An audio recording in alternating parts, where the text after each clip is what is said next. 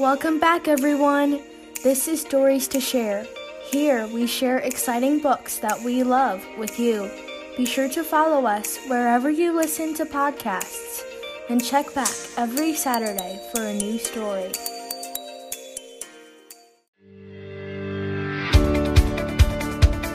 Stand Tall, Molly Lou Mellon by Patti LaBelle.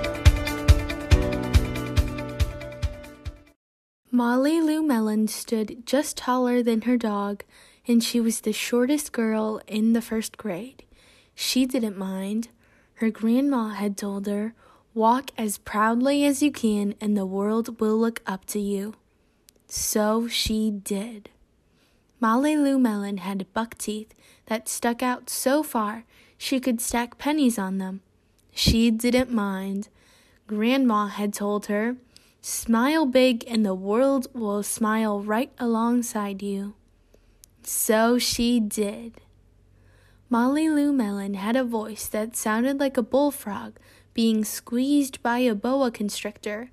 She didn't mind. Her grandma had told her, "Sting out clear and strong and the world will cry tears of joy." So she did.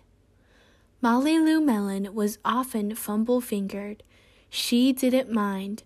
Her grandma had told her, "Believe in yourself and the world will believe in you." So she did. Then Molly Lou Mellon moved to a new town. She had to say goodbye to her grandma and all her friends and start in a new school. On the first day of school, Ronald Durkin called her Shrimpo in gym class. When the game started, Molly Lou Mellon caught the football, ran under the legs of Donald Durkin, and scored a touchdown. All the children thought, "Wow, she's good." And Ronald Durkin felt very foolish. On the second day of school, Ronald Durkin called her Bucky Tooth Beaver. Molly Lou Mellon took out her pennies, stacked 10 on her teeth, and smiled as big as day. All the children smiled with glee, and Ronald Durkin felt very foolish. On the third day of school, Ronald Durkin said, "You sound like a sick duck, honk, honk."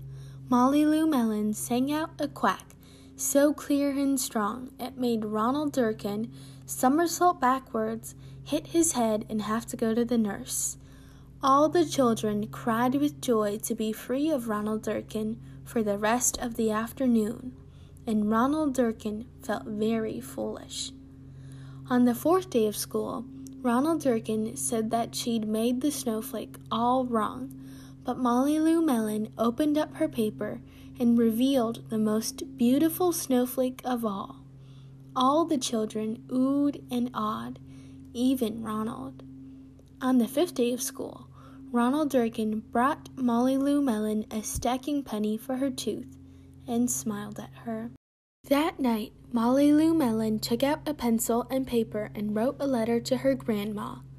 "Dear Grandma, I wanted to tell you that everything you told me was exactly right. Love, Molly Lou Mellon."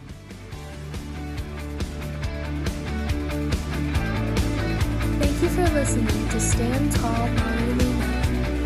Think about all the wonderful things about you that make you the best version of you can be. See you next time. Bye.